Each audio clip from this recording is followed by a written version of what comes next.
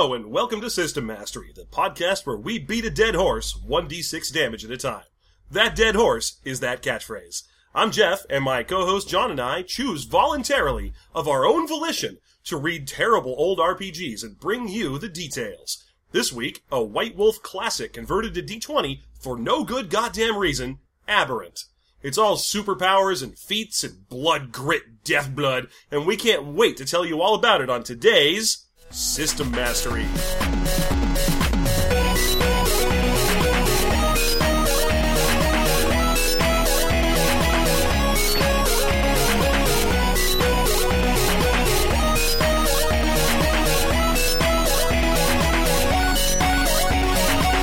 So wait, you seriously never heard of jelking? No, I have no idea what jelking is. Man, that makes me feel like the internet pervert, even though all I do is know what it is. Yeah, well, that's you. You're the internet pervert. I think that's your superhero. Known internet pervert. Yeah, I am the internet pervert with all the powers of 4chan. I'm not even making an announcement because we're in a fight. I just have to go from house to house. I'm legally required to let you know. Hey kid, are your parents home? I'm an internet pervert. Okay, so what's jelking? Okay, jelking. Jelqing, I want to say. No U, just jelking. And it's tugging your dick to make it bigger. What? Yeah. It's a bunch of different methods and stupid shit that idiot men do because they're idiots on the internet to try and make their dick bigger. You know, that's like a whole thing on the internet is one of them is... You know how much the internet is always like, did you want a bigger dick? Yeah, that's like half the internet. And the other half is how I get ladies show feet. Like, those are the two halves of the internet that are left. And then there's a Gamergate fight in one corner. But jelking is one of the different how I get big dick type parts of the internet where all these guys have convinced themselves that if they just jack off hard enough, that it'll make their dick bigger. Yeah. And there's all these techniques like start from behind the balls and pull up or attach like a clamp to the end of your penis and then tie a wet towel to it and hold that as long as you can. Of course, it all makes sense because, you know, it's a muscle, and if you use a muscle more, it'll get bigger. But it's not a muscle, and there's no muscles in it. I know. But whatever, you know, it's fine. No, it's fine. I understand the dumb, stupid idiot logic that would lead you to this. Yeah. Personally, I think the way to improve penis size is to, because if I were to float my own theory about crazy penis size expansion for the internet, it would be the penis is a series of fluid-filled sacs, right? That's what it is. Blood fills up your penis, and that makes it hard.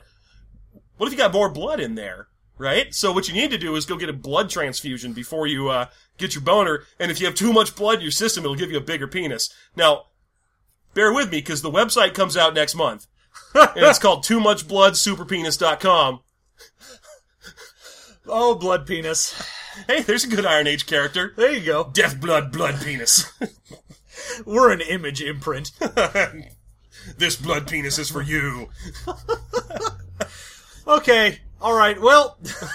You know, we should probably start talking about the role-playing game at some point. I mean, maybe. I could try it. I'm sure someone's here to hear about that instead of us talk about dicks all day. I know, there's at least one fan who was listening who was like, oh, finally, they're addressing jelking. I have been looking forward to the System Mastery take on that for forever. I keep submitting it to the afterthought questions, and they never answer it. There you go, known internet pervert, or hashtag, or at known internet pervert on Twitter. Okay. So, what do we got? Aberrant? Aberrant D20. Yes. We aren't covering the original White Wolf Aberrant today. Yeah, not to be confused with the Aberrant that was playable in some way. This is... Well, it's gotta be as playable as every other old White Wolf game, right? Huh? So, moderate until you actually try it. Pretty much. As long as you don't poke at the edges, it's pretty good, I'm guessing. Fine until you try and min-max. Yeah, that's pretty much old White Wolf right there. So, no, this is a D20 product. This was from that period after the OGL, or whichever their first one of those rounds, because OGL's Open Gaming License. Wasn't there one that was, the first D20 expansion was something else? Or is that it? I don't know. Whatever. No, that's it. That was just the 3.0. Okay. So this is during that period in the early 2000s into the mid-2000s where every game converted to D20 because everyone thought that's where the money was. Yeah, well, White Wolf, in particular, had their own entire series of it. They had Sword and Sorcery, which was their D&D line, and then they decided, fuck it, we'll just make anything we have that isn't our baseline White Wolf system in D20. So they took Aberrant and were like, fuck it, no one buys this, we'll turn it into D20, maybe someone will buy it. There's a lot of references throughout the book to two other lines that are equivalent to Aberrant, and one of them's like a sword and... Or no, it's like a pulp heroes... Yeah, it's a pulp adventure, the kind of like, I'm in like the Old West, or I'm adventuring in it's darkest like Africa. It's like Indiana Jones stuff, right? Yeah. Supposed to have a fedora and get all two-fisted McPunchy. Yeah. And then the other one was Trinity, which was their sci-fi imprint with psychics. It's like a post-humanist thing, where it's like deep in the far future where everyone is part robot and all psychic. Yeah, that's it. So, okay. But this book keeps mentioning those and saying that this is part of a line of progression that started in the ancient Nazis versus Egyptians story of whatever the pulp one was called, and then ends in the super future. Yeah. Okay, so this is the middle ground. This is in the middle, right around 1998. A massive explosion happens on a satellite, and the end result is that 1 in a million people get crazy superpowers. And I was just now trying to remember what the name of that satellite was. The Galatea. And all I could think was Glorantha. Oh, so and I was like, no, that's wrong. That's another shitty role-playing game. That's the one with the ducks. That's not a shitty one. That one's awesome. That's the That's the one with the duckuses or whatever they're called. The duckuses. Yeah, that's where you can play as the Donald Duck race. Yeah, basically. Have you ever seen the art from it? It's amazing. Yeah. It's all these, like, I'm a human and I'm a guy and I'm whatever, and then you're like, I'm Donald Duck. That's my race. They all kind of look like Howard the Duck in, like, barbarian get-up. Okay, so yeah, the Galatea explodes, which probably happened because someone put some kryptonite near her. Like, isn't that Power Girl's real name or something? I don't know. Anyway. I don't know from DC. DC can eat my ass. That's right, all of you listening. That's one of their powers. DC. I mean, DC characters have all the powers, including eat John's ass. It's true. Yeah. That was part of Silver Age Superman's ability set. Super ass eating. Yeah, and originally it was Super John ass eating, which was mostly of benefit to Green Lanterns and Martians. But here you are benefiting from it somehow. Yeah. Well, we all have our roles to play. Do Martians even have asses? I mean, I guess they can. I mean, they should. They can create a reasonable facsimile of an ass. And so can Jon Stewart out of green magic energy if he wants. And so can I. Yeah. You can create a reasonable facsimile of an ass. It's close enough for government work. I mean, poop comes out of it. It's probably a butt. It's basically a butt. I mean, you can find it in there. Here's the thing. You're going to need a machete and a Sherpa and a flashlight. Good. I'm glad that we have established that my butt is in a deep jungle somewhere. It's the forest of hair. I'm saying that you have a big, hairy Robin Williams butt. Yeah, obviously. Even the Superman can barely eat this. Yeah, I get a Robin Williams-looking guy jumping out of my ass. What year is it? Oh, God, okay. So, anyway, we're both... I mean, I'm sorry that this is going so far off the rails. I'm hopped up on all kinds of cold medication. And I'm trying to keep as far away from this disgusting goo monster as possible. You have no idea. So, I'm a little loopy. I'm a lot loopy, in fact. Anyway. I'm loving it. I'm loving every second of it. Okay, so sure enough, what happens is that a satellite explodes, and it's got, like, dark star matter or something on it. It's got some weird radiation that from an experiment. Like, blankets the Earth and gets into the jet stream and goes all around. This book's got a real problem for me where it keeps putting buzzwords or extra words on top of everything. Because it's not enough that 1 in a million people get superpowers. It has to be because it activates a part of their brain called the Mazarin-Rashid node. Yeah, so your MR node is everyone technically has one. It's just whether or not yours gets activated. And it's a part of your brain that literally grows when you get superpowers. So you get, like, a weird brain tumor is how you get superpowers, apparently. And in addition to giving you the ability to have superpowers, it also makes you super hot. It's weird. It strips off, well, in the interview, because the first half of this book, like more than the first half of this book, is just a bunch of, like, news vignettes style introduction to the world. Well, because this whole thing is all just 3.0 game rules, they didn't have to put in all of the how you play this game rules that you'd normally have. Right, so there's a lot of all room of for that backstory. is just backstory. Except the backstory isn't presented in sort of an episodic story format, but rather in like a Microsoft Encarta 1996 new media format. Well, you get the N Entertainment News, which is Nova Entertainment. Right, and then you get like the thumbs up / thumbs down thing. You get my least favorite part of this whole book, which is a 13-page glossary about what's going on in the world segment that's presented by a terrible knockoff of Hunter S. Thompson named Duke Rollo. Yep. And, But never do you, I mean, there's one point where there's a timeline, so that's kind of nice to get the timeline that tells you no, what's the going on. timeline is the best thing in there because... It's all you need. No, it's a bunch of weird stuff that's like, oh yeah, in this year, here's how the timeline diverges. Yeah. So you have stuff like the Soviet Union collapses and, like, basically what's happening to Greece now happened to Russia, but way worse. Like, imagine you're watching a corporate training video, and you really want to get out of there because lunch is next, right? And instead of the next part of the corporate training video just being, okay, on Tuesdays, the kind of work we do is, it instead cuts to a footage of the CEO, and he goes, hey guys, drugs are whack, man. And then he does like a rap dance about how drugs are whack. That's what this book is. It's just endless additional stupid production values that detract from the story and replace them with like new media nonsense. It's so weird to try and read the first half. Yeah, well, it goes back and forth between, you have, like, interviews with some of the prominent NPCs. Let's be known that the major NPC in this universe is literally called Fireman. Yeah, well, he is an actual fireman who, when the explosion happened, it, like, caused a whole bunch of crazy bullshit to happen as well, so there were, like, earthquakes and volcanoes and shit like that. And so, a bus caught on fire near a fireman, and then he gained the ability to absorb fire. And at least with this, they say your MR node, when it activates, will tend to give you powers based on what was happening when it activated. So, a lot of the times when you're like, oh yeah, this guy got superpowers when something was happening and he was in ice and then he got ice powers, isn't that a coincidence? In the game, they're like, no, it's not a coincidence. Your brain, when your node activates, just associates something going on with what your powers will be. That's okay. I mean, that's actually kind of a traditional thing in superhero comics for the person's backstory to be a little on the nose. Yeah, which is why I was like, oh, they're trying to give an explanation for that. They're like, no, the reason that happens is because scientifically your brain decides that's what it's going to do. Personally, I really like it when their name is also really on the nose. Like, your superhero is named like, oh, my name's Archibald Spider-Man. What do you know? I became Spider-Man. What do you know? I became the Archibald. I feel like the X-Men do that, but I'm straining to think of an example. I mean, mostly because I can't think of any of the real X-Men, or any of the non-basic X-Men's names. But I feel like there's gotta be a few of them that are named like, oh, my name's Jennifer Lava Powers.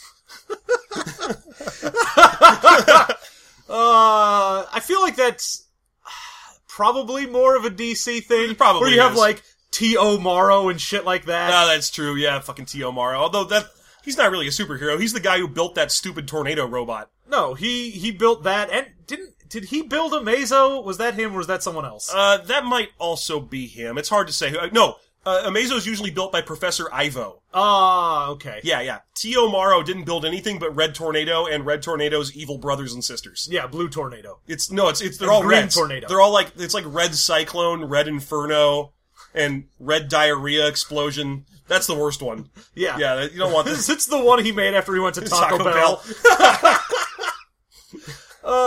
Yeah. Okay. Yeah, and you get, like, Professor Magnus is the other guy who builds robots, because he built the Metal Men. Oh yeah, I know about the Metal Men. Yeah. Who doesn't love the Metal Men? Everybody? The Metal Men are like a crap character that no one cares about? No, they were great when they were in Amalgam Comics, and it was Magneto and the Metal Men. That's a little better. I mean, at least Magneto is unlikely to build himself a robot girlfriend. Because that's the creepy part of the whole Metal Men story. DC, you're always creepy. Creepiest of comics. Maybe. I mean, this thing's pretty creepy. It's alright. Okay, we should really get back to this book, shouldn't we? Well, whatever. Alright, so the timeline, basically here's the story. In 1998, people start developing superpowers. And instead of it being a freak thing where everyone in the world's like, holy shit, superpowers, people start adopting the superpowers into their daily routine. Someone hires a superpower guy who can interface with computers at Microsoft, and all of a sudden Microsoft becomes a super company because of how good he is with computers.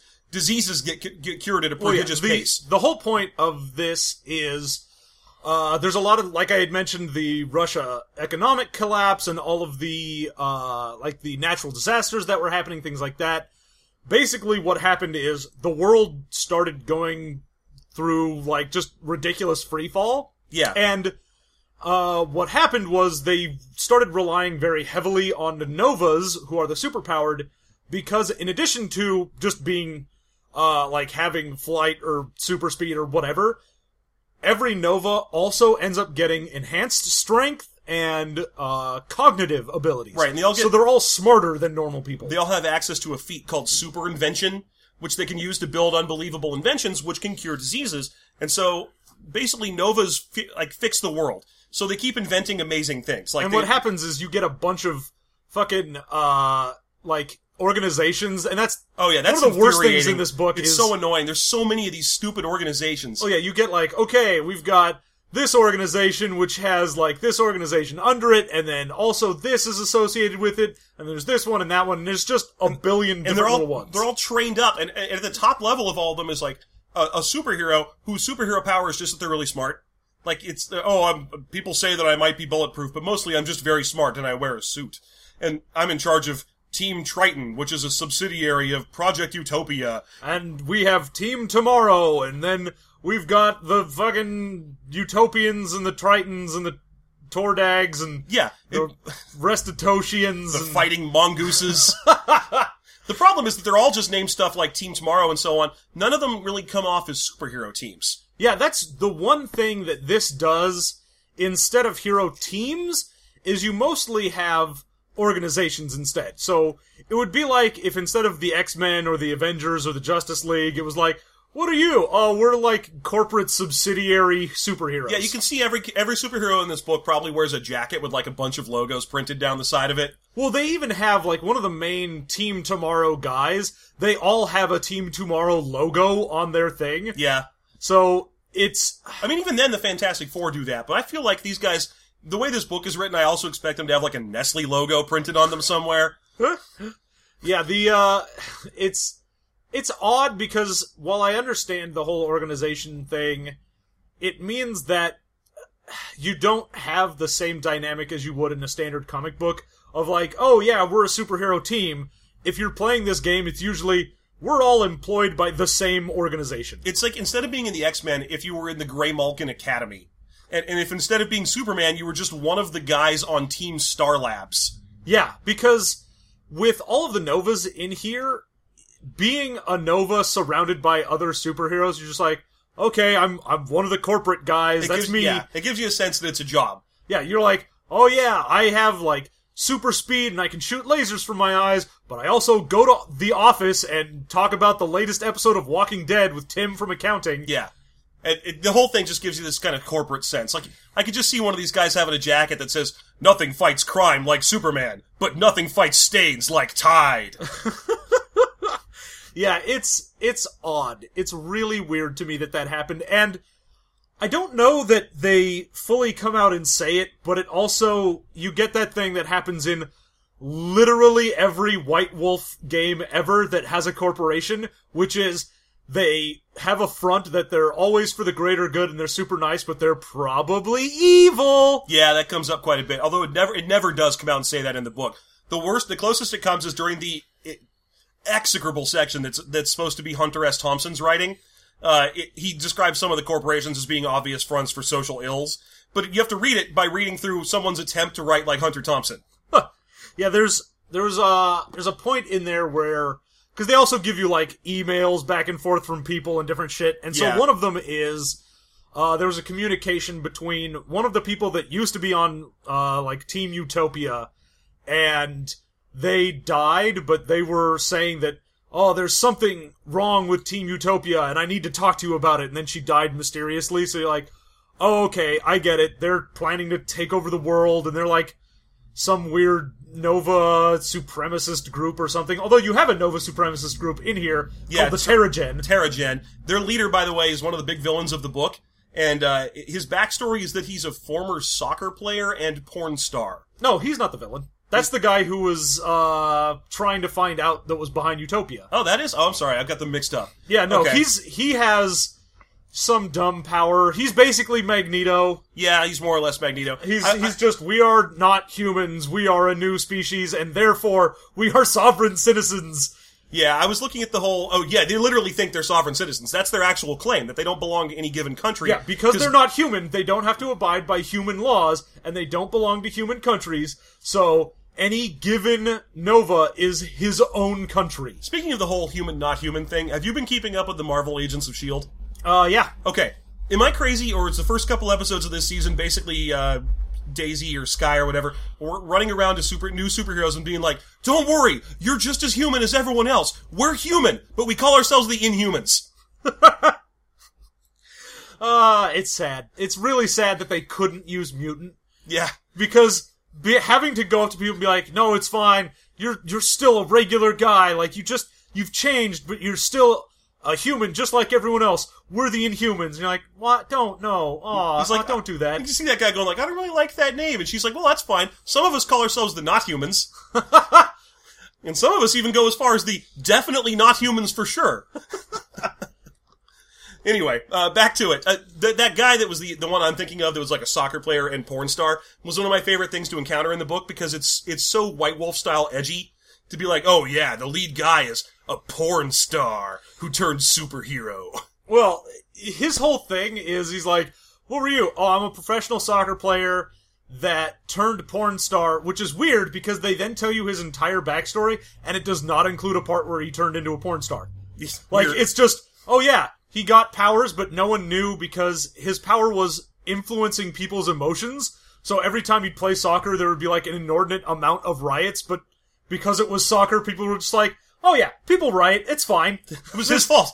Yeah, but it was apparently him making everyone go crazy with his powers, and then they're like, yeah, after that, they tried to recruit him onto teams, and then he said, "Fuck you, I'm leaving," and then it never told about how he got into porn, so I was like, oh, that's weird. That's fair enough. Anyway, this game is set in the far-off year of 2008. Yes. And at this point in the storyline between 1998 and 2008, people cured basically every major disease, came up with genetic marker tests so that they could determine whether or not people would have breast cancer in adulthood, all kinds of cool stuff like that. They invented the same thing that you need to have in every single kind of superhero storyline, which is magic costumes. Yep, you need to have your unstable molecules Your and PIM particles. Yeah, so they have U-fiber. Yeah, which is used for everything. It's the Smurf berries of this universe. Yeah, everything is made out of this U-fiber because there was one Nova that had like some weird cell structure, and so he invented a fiber based on that could adapt to whatever, so it's used for clothes and like fiber optics for the new internet. Yeah, the new net or whatever. The OpNet. OpNet, which is the new super internet that only has one channel of television, which appears to be nothing but Nova fights. Yeah, it's so weird that they're like, "Oh yeah, OpNet," and it's like 100 times faster than regular internet, and everyone's jumping to the OpNet. And I'm like, really? Because the only thing you've told me on OpNet is that it has like some Nova-based stuff. But unless porn decided to adopt the OpNet, it's not going to work. If porn doesn't adopt it, it's going the way of Betamax. Yeah, it's going to have to be super porn. Yeah, it's going to have to be Nova porn, which I assume exists. Oh, it's got to exist. I mean, they have an entire entire Wolf book. No, they have an entire Nova Fight League. Yeah, so it's probably in the Black Dog imprint. Their Nova fuck book. Oh man, if Black Dog imprint made a Nova fuck book, I would be like, "Good job. You did it, White Wolf. You finally did it." Oh man. I can't laugh too hard, it hurts. I'm so sick, America, I'm so sorry. Okay. So they cure every disease and they invent all kinds of super technology. Did you see it in Back to the Future too? It's in here. They got flying cars, they got hoverboards, they got outfits that will change when you change, and if you're immune to fire, so is your outfit. I find it amusing that you have to be immune to fire before your outfit can be immune to fire. Also, the outfit, the U-fiber is extremely conductive unless it's not supposed to be, and then it isn't. Yeah. Good. So that's fun. Great. Okay. Whatever. So, alright. And then, anything else we want to talk about the backstory before we start talking about the rules in this thing? So, fairly interesting as far as building a unique superhuman society. So you've got the whole, standard split between like, oh, are they human or are they dancer? And, so you have like the Pope weighing in saying that Novas have souls. Oh, yeah. And are human. I remember this now. And then the book has to veer into ridiculous... Well, it's got a lot of weird political stuff. The Middle East. No, the president is a libertarian right now. Oh, that's right. Because the past president got caught in a gay sex scandal, and so, because, this was the one right after Clinton, they're like, oh, we've had 2 presidents in a row with sex scandals. we don't like that, and obviously that means we're voting libertarian now. And that's bullshit. No one is voting libertarian, I'm sorry. Yeah. Sorry to burst your bubble, everybody. Would you imagine if that had been what happened? Instead of getting Bush, we got a libertarian? We got some lady libertarian showed up and was like, hey, I'm here to, I don't know, fuck everything up. And there's no way I'll get into a gay sex scandal that you won't appreciate, because I'm a lady. Yeah, good job. Only dudes have gay sex scandals. Well, if ladies have gay sex scandals, then they're just hot. Yeah, I mean, come then on. America's like, yeah. Just imagine, just think about the book you're reading. The book was written by someone whose fantasy for the future is that we get a libertarian president to shake out all the gays. Yeah, well, That's the kind of person who's going to be like, yeah, but if it's a lesbian, it's hot. Because then the only thing missing between those two lesbians is my dick. That's who writes that kind of fantasy. well, it's very much a Randian utopia in here, and then it's Yeah. like, well, how do we fix all the world's problems? Well, the best and brightest are put in charge, and obviously they're given carte blanche to do whatever they want because their superpower makes them better than you. Right, so the Ubermenches will fix the problem, except in countries that have brown people, because they will not be able to recognize the importance of the Ubermensch, which is why Africa devolves into mercenary fighting, and the Middle Easterns actually have a religious objection to people with superpowers. Yeah, that's what it is. We get Africa is all of our novas are just used as guerrilla fighters. That's it. Like, the only ones who show up to fix anything are Garbage Truck Man, who is outside right now.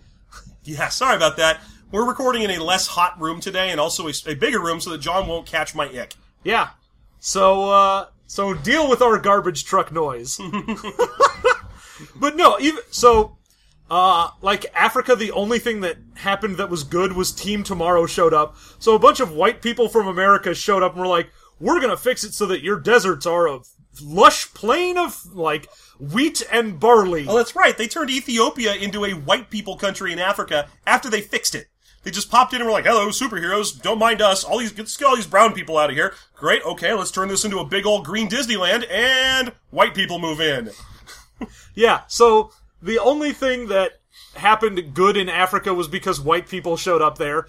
Otherwise, they're just fighting amongst themselves. And then the Middle East has Muslim extremists who think that novas are an abomination against Allah and declare jihad. Right? Great. Oh, good. Thanks. So far this book's got a big, terrifying gay sex scandal, a savior that's a libertarian president, and a bunch of racism. Yep. Just in the backstory. But don't just worry, right there. Don't worry, all these Randians cure cancer, though. Yeah, no, it's fine. Because as soon as you let the best and the brightest have whatever they want, as long as you put them in charge and give them anything they want, then all of our problems are solved. I don't know who John Galt is, but I know he can shoot lasers. You have been wondering who John Galt is. It's me. Pew pew! He keeps shooting laser beams into the walls of factories to write the words, who is John Galt? Okay, so, actual crunch for this is standard D20. Yeah, go read D&D 3rd edition. Yeah, so you've got your basic stats, you've got your standard ways to generate it like you would. Big things where it differentiates from that. Now, to start with, every level 1 character immediately gets the superhuman template. So, you have to have a certain stat spread to get it, though, because you have to have a +1 on an modifier to an average of your 3 scores of strength, Constitution, charisma, and constitution. It's strength, constitution, intelligence. Oh, it's intelligence? Yep. Okay. Strength, whatever. constitution, intelligence. You take those 3 scores, you average them, and then you take that result and use the standard score bonus chart from 3rd edition to figure out what your bonus is. You need at least a +1. That score is called your quantum. Whatever that derived stat is, that's your quantum. So a starting character can have anywhere from a quantum 1 to a quantum 4. Yeah, so if you only have a quantum of 1, then that's fine. You're not going to be as powerful as the guy with the quantum 4, but there are ways to get it up in play, mostly Like through... Jelking, for example. Yeah. It's a great way to get it up. Yeah. Yeah. It's a great way. Yeah. Thanks. I'm glad Thanks. to be of service. I just bring it around again. Yeah. And bringing it around again is also how I get my dick bigger.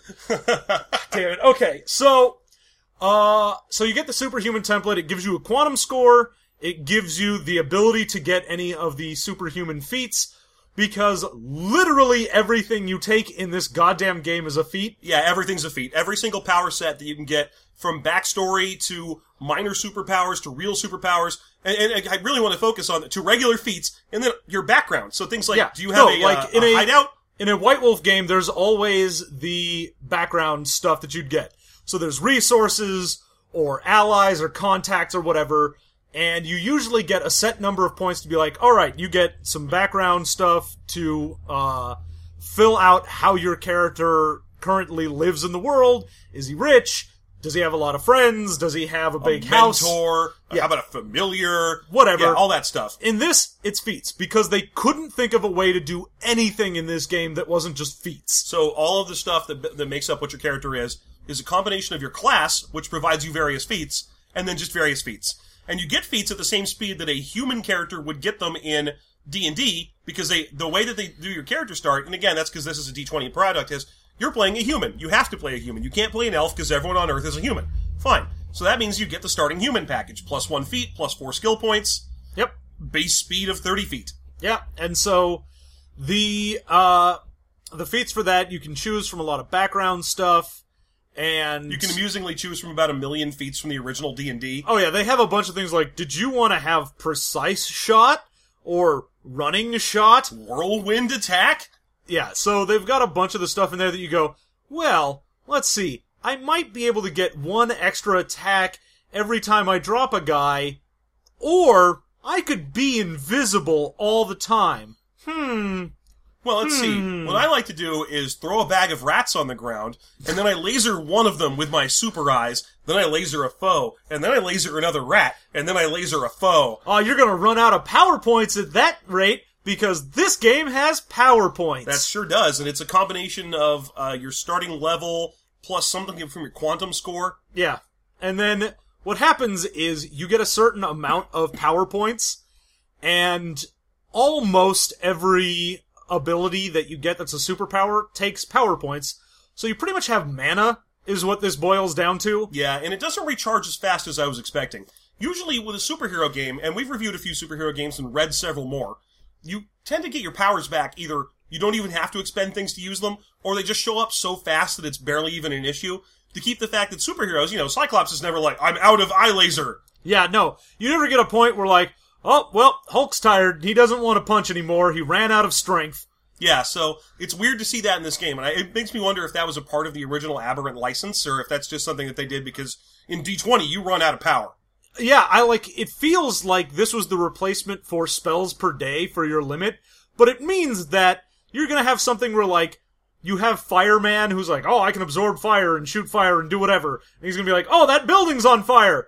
Well, I've put the top 3 stories out of PowerPoints now, though. Peace, everybody. I'm gonna need to go sleep for at least 3 hours, and then I'll come back, and I'll give you a hand. And they're like, why aren't you absorbing power very fast? He's like, I can only spend 6 power points per round.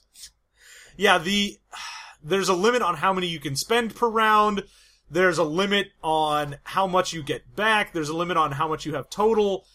It's very restricting because I think they're looking at it as a D20 license of, if we just let, like, a wizard go, I have whatever spells I want, and I can cast them as much as I want, then it'd be fucked up. Well, they keep making these little drop references in the back via sidebar to be like, if you felt like importing an Aberrant character into your regular D20 D&D game, you could probably do that. Just be aware of the following things. They're better than you. That's like, why would you do that? Well, if your friends are like, oh, let's go in a dungeon. I'm playing a fighter. I'm a bard. Oh, I'm a living shadow man with the ability to turn to solid stone.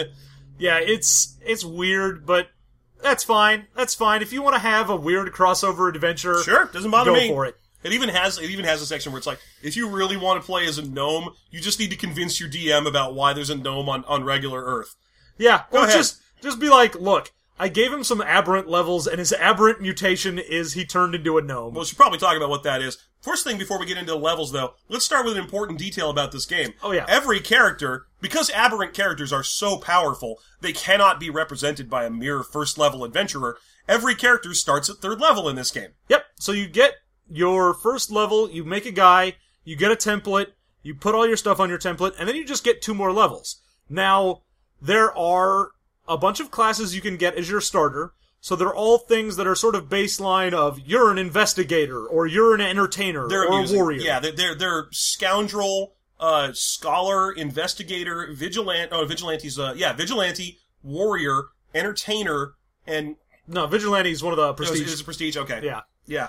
So you get some of the baseline ones, and it's all, much like the D20 Modern, it's all based around a stat. So like, entertainer is your charisma class, and scholar is your intelligence class, and investigator is your wisdom class, and so on. Yeah, and then just like D20 classes, like in D20 Modern, you can tell which one's which because of things like the base attack bonus and the abilities it gives you. So warrior is obviously the one that's got the 1/1 base attack bonus progression, so it's just like being a fighter. Where entertainer has like, oh, you can inspire your allies, and you have some lore knowledge of being around the world. It's called like knowledge from the road. Yes, like you're well traveled, so you've heard things. Which is hilarious. I would love to hear the shit that a roadie knows. Dude, right? I would love to hear the shit a roadie knows. Well, my landlord is a roadie, so I occasionally do get to hear the shit that a roadie knows. He used to roadie for Judas Priest. Yeah, man, that's the shit. Yeah. I love that. That's amazing, and every time I get him talking about Judas Priest, I'm like, oh man, I'm so glad you're my landlord. This is the best. You get a bunch of those, and that's your baseline class. There are also a bunch of prestige classes, because those base classes only go up to level 10. Then you get prestige classes that are... usually another 5 levels. Usually based on, like, a combination of stats. So it'll be like, this one is charisma and strength, so you're the champion. That Crusader one is hilarious, because it's so obvious what they're pulling from. Oh yeah, well that one is very obviously a paladin. Like, it has the paladin shit. It's like, your superhero is a paladin, so he needs charisma 17. But once he gets to be a Crusader, he can cure diseases and lay on hands. Yeah, okay, great, it's thanks. Like, does he get a warhorse? I feel like you forgot to mention that he gets a warhorse. So, you get a bunch of those, and those are more... superhero archetypes rather than just regular people archetypes. Yeah, they come in like gladiator, vigilante, and crusader and so on. The sort of thing you think of when you think of what a superhero is. Yeah, so depending on like, what's the kind of costume you're wearing is probably going to be what prestige class you want. Now there are also 2 side things that you can get. There are 2 levels of superhuman. Now you need levels of superhuman in order to unlock the higher level powers. When you first start, you can get level 1 powers. And there are 3 levels of powers. Yeah, so if you get superhuman 1, you unlock level 2, and superhuman 2 unlocks level 3. That's all you need, there's only those 2 levels. Right. So if you want, as a level 3 character, you can go, great, I take my guy, he's a level 1, whatever the fuck, investigator, then I get 2 levels immediately in superhuman, because what I really want is a level 3 power, because that defines my guy. Although you can't have one yet. You have to save powers till you actually earn 3 levels, or 3 power levels. Well, you would by level 3. No, you wouldn't, because at level 1, you get 1, and you get your second level of slot power to spend at level 3. So you'd be able to get a level 2 power, but you'd have to wait till level 6 before you could actually buy, or level 6 character level total, before you'd be able to have a level 3 power of any kind. The end result is basically that you don't want to take your 2 levels of superhuman right away, because it gets you nothing for several levels. Yeah, no, you definitely want to get the first level in it. It gives you an extra feat right away for getting that level, and it gives you the ability to get level 2 powers. Right, and the level it gives you right away, or the feat it gives you right away, is a background feat, which is kind of neat. Those are sort of fun. Yeah, well, there's very few ways to get extra ones. Yeah. After you've made your character, except basically all of the starting character classes will eventually give you an extra level of one of those background feats. Yeah. And then the neat thing is, if you've already got that background feat maxed, because there are 3 levels of them, then it just gives that background to everyone else in your party. Yeah, it does something cool with the background feat. It lets you hand out background feats to other people, or upgrades it in a crazy way. Oh yeah, because like if I'm an entertainer, then I get a bunch of influence background as my thing. But then if I already have maxed influence, then I'm just like, hey, everybody else, because you're associated with me, you are also cool. Right. Okay, so there are 2 different types of these things you can take. One of them is aberrant. The other one is superhero. We were just talking about superhero. Aberrant is what happens when things go wrong for your character because he can't control his Mazarin Rashid node, and he suffers from taint poisoning. You get that taint poisoning. Yeah. When your taint gets too stanky, That stanky taint. you might become an aberrant. Do the stanky taint. Do the stanky taint. Are we making up the new hit dance song for 2016? Yeah, well, no, it's for 2008 if you're playing Aberrant, is the stanky taint. Do the stanky taint. Yeah. That is what an Aberrant performer has come up with. Nice. So aberrant is basically the You've channeled too much quantum energy because that's their pseudoscience reason for why you get superpowers is you are channeling quantum energy because at a point in our society we decided if you put quantum in front of something it just meant it was like crazy powerful science stuff and not just small. If this book had come out 3 years later, it would have just been eye powers. Yeah. It'd be like everyone has an eye node that gains eye powers, giving you the ability to shoot eye lasers. Oh, wait. Well, I know Cyclops shoots eye lasers, but these are with a lowercase I. My eye lasers.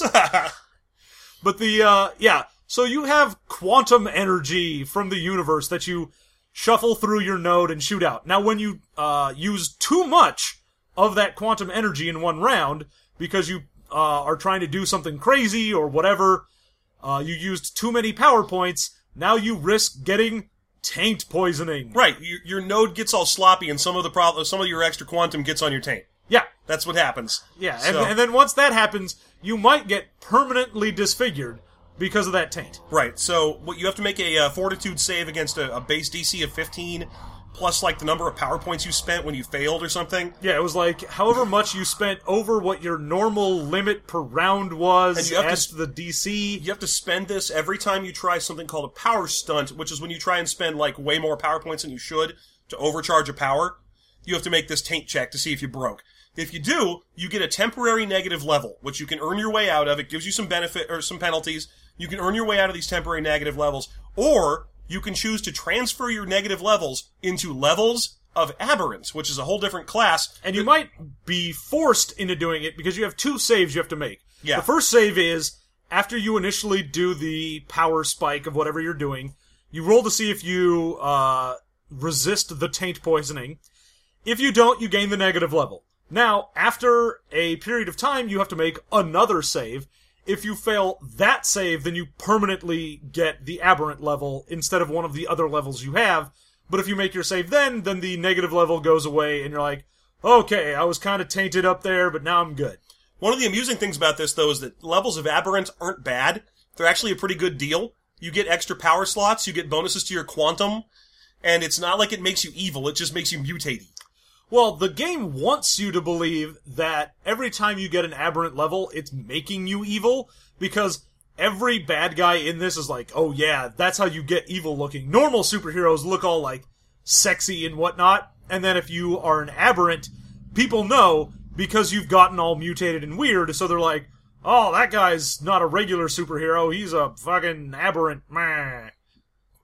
So, yeah. The other weird thing with aberrant is you get a better power progression, but everyone starts hating you because every time you get an aberrant level, you have to roll for what your mutation is. Yeah. And every single one of them is a penalty to dealing with people. Yeah, almost every single one of them. Some of them are you just hurt people around you on accident and so on, but most of them are just like, oh, people have a negative reaction towards you. But if you don't give a shit, it's a great deal. If you're like, because it doesn't straight up mess with your alignment or anything like that. No. So basically you'd be like, alright, one level of aberrant gives me an extra power slot, which is a really good deal.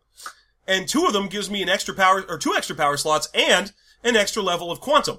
Yep. That's a huge difference. Actually, so normally every 3 character levels gives you an extra point in your quantum stat. Aberrant is every 2 levels of aberrant gives you a point. So you also get, with those, a sped up way to just increase your power in general. Yeah, so aberrant, not a bad deal. I feel like they didn't do a good enough job of selling it as a terrible thing. I know, for example, spoiler alert for people who actually listen to our bonus content, my character takes a few levels in aberrant because fuck, it's good.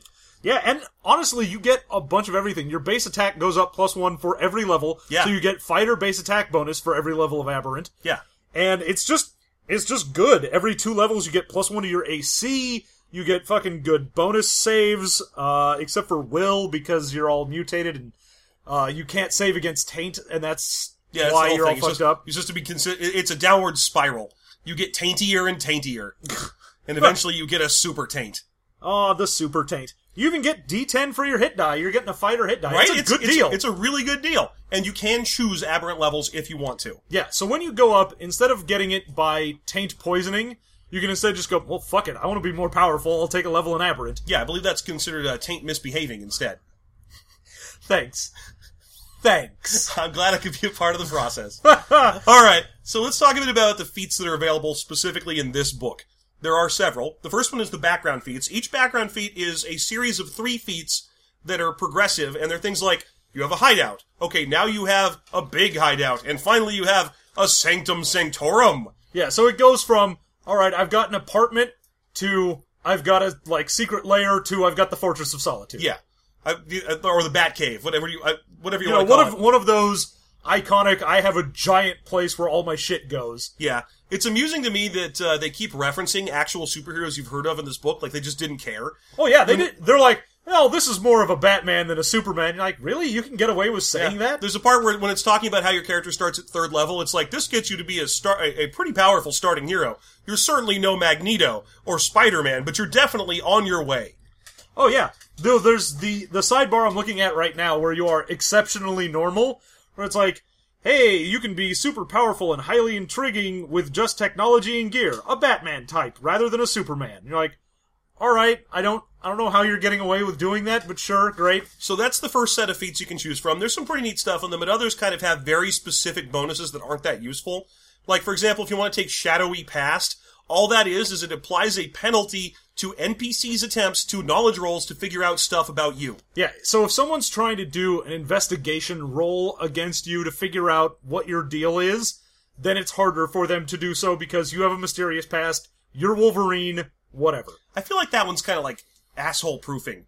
Because it's like, what DM is like, okay, well, off screen, while you guys aren't paying attention, Commissioner Gordon totally rolls a 20 to figure out that you're Batman, Jerry. And the problem is, if the DM wanted someone to be like, oh, well, someone's got to find out, what your background is because they're interested in it, then he does. You're the goddamn DM. That's what happens. Yeah, if it's part of the backstory, it just happens. So it's like, those are kind of terrible feats. Some of them are. Some of them are better. A lot of them just have bonuses to your wealth score. Oh yeah, if you get resources or you get allies or contacts, yeah, it's just a 3-stage feat progression of, alright, you get, an ally. Now you have a better ally or 2 allies, and so on. Yeah. It's basically all of it holding over from how White Wolf did things, including a wealth score system. This game doesn't have, gold pieces. Instead, you have a wealth stat. It does sort of the D20 modern thing, yeah, where you have to roll a DC check against your wealth and see if, there are certain things you can just buy for free, and then other things you have to roll against. The neat thing about the background feats that have to do with wealth is that sometimes they give you wealth bonuses, but sometimes in addition to that, they also lower the DC difficulties of attempting to purchase things. Because it's like, oh, your character is so high in society that he can buy stuff that other people just can't. Well, yeah, that's one of the big things with having, contacts and whatnot, is you can go, oh yeah, it's easier for you to get any of the black market stuff. So, contraband is normally far more expensive to get, but you have contacts so you can actually get it for a better price. Alright, the next set of feats that are unique to this book are basically superpowers that relate to your stats, and they are just upgraded stats. And each one of them is like, oh, you have mega dexterity. You increase your dexterity by your quantum. Yeah, and that will increase as your quantum increases as well. Mm-hmm. So, when you get it, even if you pick it up as one of your first feats, and you're like, oh, I've only got a +2 to my whatever, as you gain levels and get more quantum, you will get additional bonuses as well. Each one of these, in addition to doing that, it also has a list of what are called, I believe, stunts or enhancements, and they are basically bonuses that relate to that stat that you can take. When you pick a feat that is let's say you take mega dexterity as one of your feats. In addition to adding your quantum to your dexterity, there's a list of additional dexterity bonuses called enhancements. You get one of them for free just for taking the feat. The other ones each cost a feat. Yeah, and that is a thing that shows up a lot in this book, where you'll have not just these, the stat powers, which then give you things like, oh, I took mega strength, so now I can get, I can lift way more than I should by spending a power point. Right. Or I can throw stuff, whatever. Or I can crush things, whatever it happens to be. In addition, all of the superpowers have a lot of those where it's like, oh, I have, the generic thing where you shoot a laser is Quantum Blast. And you can skin it however you want, so you're like, I shoot fire, I shoot lightning, I, like, shoot rocks, whatever it happens to be, your Quantum Blast is your generic, I have a power that lets me shoot something. And then you can give modifiers to it, so like, oh, I can modify it so that it goes in an area. So instead of just throwing a bolt of fire, I can do like a fireball. Yeah, or you can set it so it doubles the range, or it has homing attack attached to it. All kinds of neat abilities like that basically enhance your ability by spending yet more of your ever-present feats. Yep. And you'll get a bunch of feats, but it almost feels like it's not enough just because everything is tied into it. Everything that you want to do, power-wise, background-wise, enhancements to the things you already have, everything is a feat. One of the things that's confusing... It's weird. Yeah, one of the things that's confusing to me about this is that there are a variety of things you have to pay to get stuff. So there are slots, and then there are feats. So, for example, a level 1 power costs a level 1 power slot.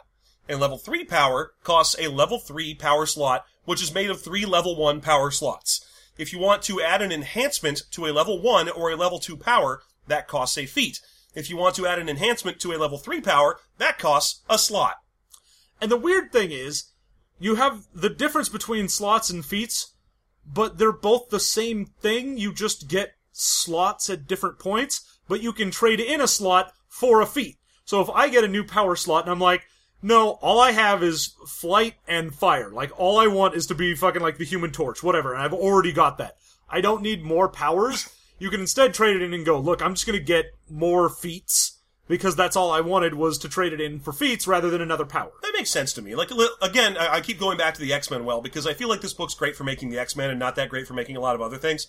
Let's say you wanted to make a Cyclops. What does Cyclops have? He can shoot lasers out of his eyes. Can he do anything else? Is there a point where Cyclops obviously gets to 10th level and can do something other than shoot lasers out of his eyes? No, that never happens. What he can do is do crazy ways of shooting lasers out of his eyes. Like, he can bounce them off shit, or he can use them to bore through walls. That's the sort of thing that's represented by those enhancements. And then you do have a few things in the X-Men where you go, oh yeah, Emma Frost hit 10th level and then gained the ability to turn into Diamond. Great. You can do that. Yeah, that feels more to me like Emma Frost hit the early 1990s and gave the ability to turn into diamonds. Or the Beast hit level 10 and turned into a panther. He got Catface. Does anyone like Catface Beast better than regular Beast? I don't know. Probably Grant Morrison? That's gotta be it. I mean, otherwise, X-Men cartoon from the 90s Beast is the best Beast. Everything from X-Men cartoon from the 90s is the best of the X-Men. Right? I mean, give me a Cyclops any day as long as he's wearing that leather jacket that's a little too short around the waist. That is the right Cyclops. That is correct Cyclops. That's the correct amount of Cyclops. That's right. If Wolverine's gonna wear his old yellow outfit, it'd better have the blue highlights and not the brown ones. I love the brown one. I love the different Wolverine costumes specifically because you can tell what year it is of reading that comic immediately just from looking at his costume. It's true. Finally, this game has a lot of other powers that you can choose from, just like any other superhero role-playing game. There's a million different powers to choose from, and these are the ones you spend your power slots on. Yep.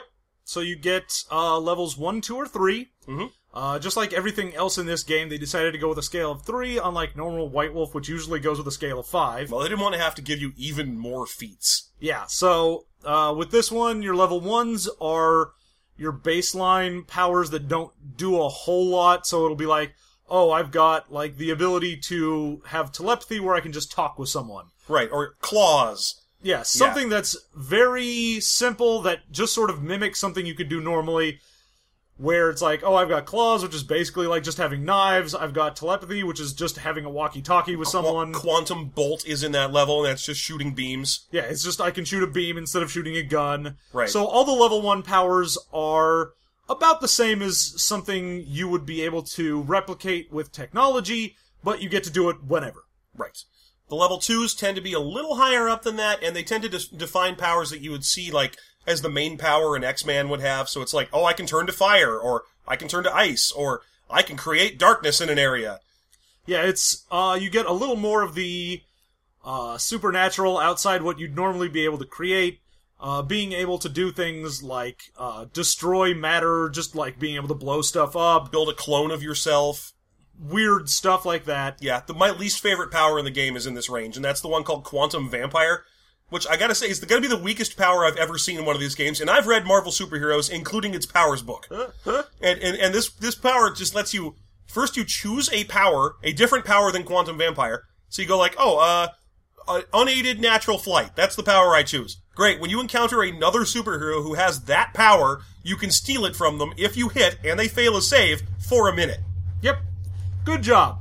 You decided to spend a power on the ability to take someone else's power instead of just having that power. And it's not like you can just take their power, whatever it is. You can only do it if you encounter another hero who has the power that you chose that you could steal. And the big thing is, there's another power that's like quantum imprint, yeah. which lets you do that, but you can do it for whatever. Yeah, you can do it with up to 3 powers at a time. It just doesn't last as long. And instead of 1 minute per character level, it's 1 round per character level. But even then, you're like, oh, what do you have? I've got, like, invulnerability to fire, and also Fire Blast. You're like, great, I'll take your invulnerability to fire, and then you can eat my ass, because now I'm invulnerable to your Fire Blast. I don't even have the eat my ass power. We talked earlier about how that's a power. Oh yeah, well, I mean, that's what my Quantum Vampire got. I got eat my ass. He can only steal it from other players who have eat my ass powers. Yeah, no, he's called the Groceries. And so everyone's like, man, I wish I could eat the booty like Groceries. Good lord. Alright, so there's... And then the level 3s. Yeah, the level 3s are all of your, like, crazy world-shaking shit, where it's, like, full shape-shifting, where you can turn into anything you want. Energy construct creation, time manipulation. Yeah, so all of the ones that are, like, this is what your normal, like, super villain would have. Gravity control. Yeah, they're all really good. And the interesting thing about these is that they all come with a bunch of super enhancements, which they come with an amazing range of power to start, but then to buy extra powers out of a level 3 power costs you level 1 power slots. So it's really expensive to upgrade a level 3 power. Well, usually they're looking at it, and the level 1 and 2s have, like we were mentioning before, I can make it be in an area or increase range or whatever. You don't get those for the level 3 powers. The level 3 powers, if you want to change how they function, you have to buy one of these upgrades. Now, you get one for free when you get it, because it's just, alright, I have magnetic manipulation, I'm gonna get the one that lets me create, like, a shrapnel field. Okay, cool. Yeah, that makes sense. It all adds together pretty nicely. It does make sense. It's like the difference between, again, like Cyclops being able to bounce his beam off a wall, versus when, the Human Torch does his Nova explosion. Yeah. Like, that second one is also a power stunt, but it's like crazy powerful power stunt. So it makes sense that it's kind of a level 3 upgrade. It actually takes a power to do it. Yeah, and then also, because you got a level 3, that's usually character defining, which means at that point you may as well be spending your slots on that, because it's making what defines your character better anyway. Right. Alright, so I think we actually have to break this down now and start talking about our favorite and least favorite things in this game. John, what would you say is your favorite thing about Aberrant D20? Probably the best thing in this book for me is, the world building? Like, it's at least interesting. I know that it's a dumb, shitty, Randian super town, but at least it's something different. I feel like a lot of, especially superhero games that aren't, based on a license, end up just going, yeah, the world is pretty much just the same as any Marvel or DC or whatever. It's very White Wolf feeling, in that they decided, well, we want to be, like, a little grittier with our superheroes, but at least it's, like, they went ahead and went, yeah, if there were superheroes, they would do a lot of shit aside from just stop crime. Like, that's one of the big ones, is they go, yeah, that's kind of neat. If you're a guy that can talk to machines, yeah, you fucking work for Microsoft and make billions of dollars. You don't go, I'm fighting crime, herf-a-derf-a-derf. You're like, no, fuck that, I make a shitload of money. Like, that's just a thing I would imagine would happen. Yeah, that is pretty accurate. Like, I always think, oh, what if I got superpowers? And my first thought is, how do I use them to cheat in Vegas? Oh yeah, well, it's always like, okay, if I get superpowers, what do I do? Okay, well, how do I make money? Right, that's like, okay, what's the power I get? I can see through things, I'm gonna go cheat in Vegas. I get telekinesis, I'm gonna go play craps in Vegas. That's my first thought is, I'm gonna go cheat in Vegas. And then maybe we'll see about fighting crime, I guess. Once I'm super rich and I own an island. Yeah, once I'm also Batman. Yeah, I'll think about fighting crime. But the first thing I'm gonna do is go take a lot of money from people in Las Vegas. Yeah, so I think that aspect of it, the fact that Most of them, like, the whole big thing is, like, Japan has an entire program where they're like, we need to start employing supers. We're in a supers race. I gotta say, I was pretty impressed with what they did with Japan in this one, because it was not the standard fantasy Japan thing you get. It was it wasn't like, oh yeah, superheroes come back and now they're all samurai. Yeah, and they have the most honorable code. They didn't do that. Instead, they were like, no, Japan's economy crashed super hard when the world's did, and their attempt to get things back on track after the world crash was to buy in heavy to superheroes, which they don't try to control with shinobi codes or whatever. They just go, hey guys, welcome to town, do whatever you want, but do it in Japan. Yeah, they were just like, look, we have huge government incentives to employ supers. Just do it. Yeah. I thought that was awesome, because usually whenever the book's got a huge section on Japan, I'm like, I just cringe, because I'm like, oh no, it's gonna put a bunch of shit about honor and ninjas in there into modern Japan. Yeah, so, while there is a whole bunch of just really dumb racist bullshit in here, Yeah. it at least is different than other ones. It missed Japan. It missed it by a little Yeah. bit. I mean, granted, it was actually just sort of retelling Japanese history, because that's what happened to Japan the first time there was a major economic crash. It fell apart dramatically and then rebuilt itself as an electronics giant in the 80s. Yeah. So there you go. That would be my favorite thing in here, is they did at least some thought into the background. Oh yeah, it was there was some neat stuff. Okay, so your favorite thing in the book? I'm going to say my favorite thing in this book is the sense of identity you get from the heroes. It really gives you a sense of who the heroes are and why, and because they all have kind of a unified power structure. You get this sense of, oh, all of them have the same power, they all have the same way that their powers developed, and it kind of creates a sense of community amongst them, which is kind of rare in superhero books. The fact that they also know what powers come from and how you get them is interesting. Yeah. Because there's an entire section in the book where it's like, oh yeah, normally MR nodes are only activated during times of extreme stress or peril, and people will purposefully put themselves in those to see if they can become heroes. Like trying to win the super lottery, because it's a 1 in a million chance. Actually, no, wait, the lottery is way less likely than becoming a superhero in this universe. No, in this they're like, oh yeah, people will go like, I go skydiving without a parachute, I just jump out of a plane in the hopes that my MR node activates and I get flight. One of the fun ways I saw for the MR node to activate is that you're just in the presence of other activated MR nodes. Oh yeah, so they're like if supers are fighting around you. Yeah, then that'll wake you up and you'll be like, I'm part of the fight, rah! Well yeah, because quantum energy is being thrown around and some like passes through your brain or some shit. But I like the idea of focusing why superheroes are around. Because usually when you do these books, you have to be like, alright, we've got to account for Batmans and Iron Mans, and we got to do Spider-Mans and X-Mans. And we got to have people who are aliens. We got to have people who are ghosts. Once we get all that stuff, we can probably get the superhero genre out there and get it out to people. It's like, no, you don't need to do that for every single superhero universe. I like that this one was stuck to its guns and was like, yeah, if you're a super tech hero, then, you can do Iron Man stuff, but the reason you can do that is because you're a crazy MR node mutant. Yeah, so everything is based around being a superhero, even if you express it in weird ways that aren't standard superheroes. So there you go. I'm going to say that's my favorite thing about this book, is that it creates a kind of cultural superhero identity, which is a rare thing to find in these books. Yeah. Your least favorite thing? Okay, so you had mentioned the tech hero thing in there. Mm-hmm. There's an invention system in this. That is true. And the invention system is mostly garbage.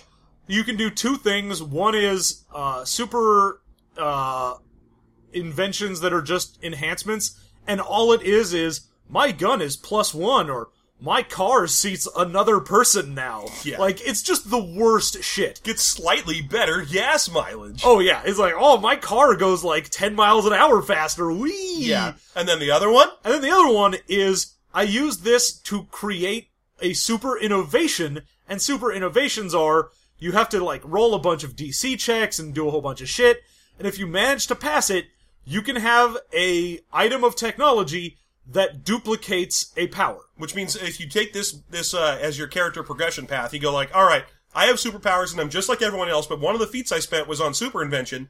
I can build extra superpowers for myself. Except you still have to, you can only have a certain amount of super innovations that you can hold at any one time. Yeah. So you still don't get to be like, oh, I cheated the system and now I have 20 superpowers. It's, well, I spent stuff on being able to make things. Mm-hmm. It's just now I can kind of pick and choose, maybe? Yeah. I don't know, it's not terrible. The first half of it is pretty terrible. The whole, oh yeah, I spent all of my super brain on getting a car that seats an extra person. Yeah, no, the general super invention system being just, I have a longsword +1 is fucking boring. I mean, I as understand hell. why it's in there, because Longsword +1 is part of the 3.0 license. Yeah, so you're like, oh, what do you have? I have a longsword brand pistol, it's +1, we... Was that from Romeo plus Juliet just now? It was! Good catch! Nice. So yeah, that system really fell flat for me, probably because it wasn't a feat. If it was a feat, then yeah, sure. Yeah, it was weird that it wasn't a feat. I mean, If it was just I took a feat and now I have a +1 pistol, I could understand it. But actually rolling for something? Come on, guys, what are you trying to do here? I know. Who are they trying to kid? Okay, so least favorite thing for you? Oh, I already said it. There's a whole big section of this book that not only has the worst attempt to write like Hunter S. Thompson you've ever encountered, but also a very poor attempt to draw like Hunter S. Thompson. So for 13 pages, you get to follow the adventures of Duke Rollo, because one of Hunter Thompson's pen names was Duke Raoul, and get to see a bunch of art that's inspired by the cover of Fear and Loathing in Las Vegas. Yep. And it just goes on, and he's like the Aaron Tarn of this book. Yeah, because before you got sort of a timeline, and you'd get a few interviews with people, so you'd kind of figure out what was going on. But for the what is currently happening in the game, you have to read through fucking like 13 pages of this bullshit. Right. And it's just him doing you could hear the bad Johnny Depp coming out of it. You read the page, it's like, what's going on in Canada? Oh, well, Canada's, let me tell you, you can see where the wave crowd, officer, I'm sober enough to know that I'm drunk, and, you voted for Hubert Humphrey. And, okay, so in Canada, everyone is a communist, and they don't like things, and I could, let's get down to brass tacks. How much for the ape? Yeah, I was a mile outside of Portland when the superpowers kicked in. Yeah, it's just that. It's like, get over it. You don't need it. I mean, you can create that there's a character named Duke Rollo in your universe, but there's not only so much of it you need to do. Yeah, the fact that they gave the entire What's Happening Now section to him, ugh. Yeah, they really could have given the What's Happening Now section to Tootie, or that guy who said dynamite. J.J. Walker. J.J. Walker, thank you. I'm glad that I'm not the only one making the oldest jokes in the world. Thank you. Alright, would you play Aberrant D20?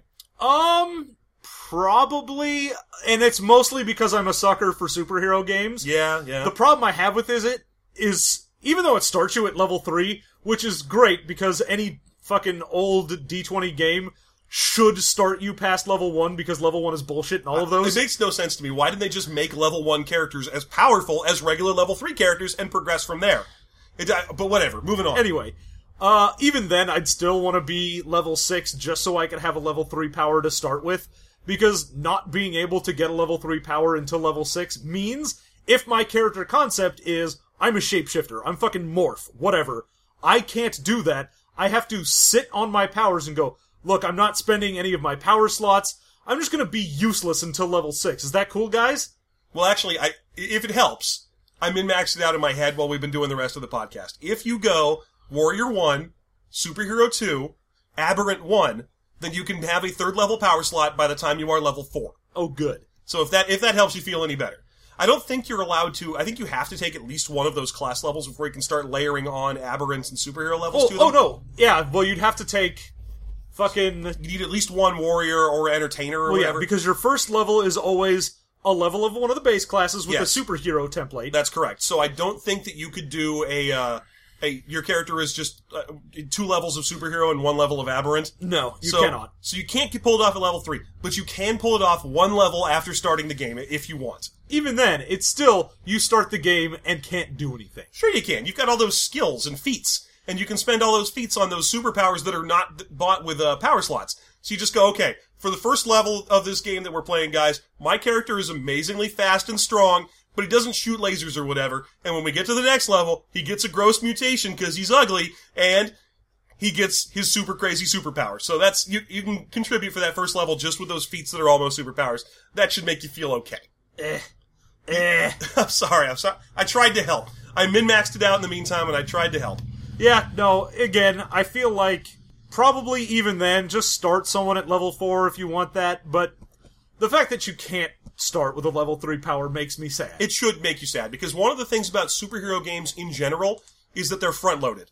Yeah, and that's the weird thing about this, is it has to go with D20's level progression. Yeah. And it ends up making it so that you have to be a weird mutant just gets powers randomly.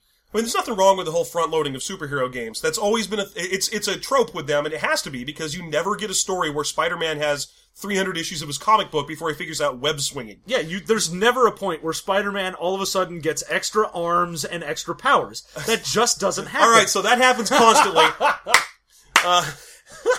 But those are stunts. Those are clearly stunts. I mean, Spider-Man, issue 1 of his comic book, can swing from webs, any size. He can catch thieves, whether or not they are just like flies. It's very impressive what he can do at the first level of a Spider-Man story. Oh, yeah. Yeah. Watch out. Here comes that Spider-Man. So there you go. That's been System Mastery for the week. Yeah, anything else you want to add? Not really. We're way the shit over. So, if you have any RPGs you'd like to recommend to us or mail to us, just let us know. You can get us at systemmastery@gmail.com, or on Twitter @systemmastery, or on Facebook @systemmastery. You can subscribe on our RSS feeds on iTunes or Stitcher. Be alert so that if you're using a Podkicker on Android, any one of those podcast software downloads on Android, there is currently something wrong between Android and WordPress. Yeah, it's a weird thing where they need to update the Android software because they're having a problem getting things from the website. So it's not us. We didn't do it. Yeah, so any of the like iTunes, Stitcher, things like that, you're not going to have as much of a problem with. Any of the more like little known ones, probably you're going to get some issues you may have noticed already. Like, it took me forever to figure this out because I have an old-ass copy of the Android operating software on my phone because it's an old shitty phone, and I have an old copy of Podkicker on there that I use to download the episodes. So for me, it's working great because I don't have the most recent Android software. So just wait. When Android updates its OS again, which it should be doing because it's a known issue, that'll be fixed. We already know about it. I wish I could do more. Otherwise, you can support us on our Patreon feed if you want. You can download the episodes there, why not? And if you do, then you get our bonus content episodes, which I am about to go record one of, even though it will literally kill me. Yep, this is the last episode. Jeff's gonna die. I'm gonna eat his heart and gain his power. Yeah, I've got literally all the fluid in my body is draining out of my nose right now as I try to talk to you. So join us next week for an afterthought. Get your questions into us for that. Any dumb questions you want to ask to me and the desiccated husk that will be Jeff. Yeah, we'll actually have a guest on next week's episode, so maybe he'll be able to fill my place as I will be a rotting corpse at that time. Yeah, maybe I'll be able to consume his heart and gain even more strength. That will be great. This has been the System Mastery Podcast. As always, have a wonderful week.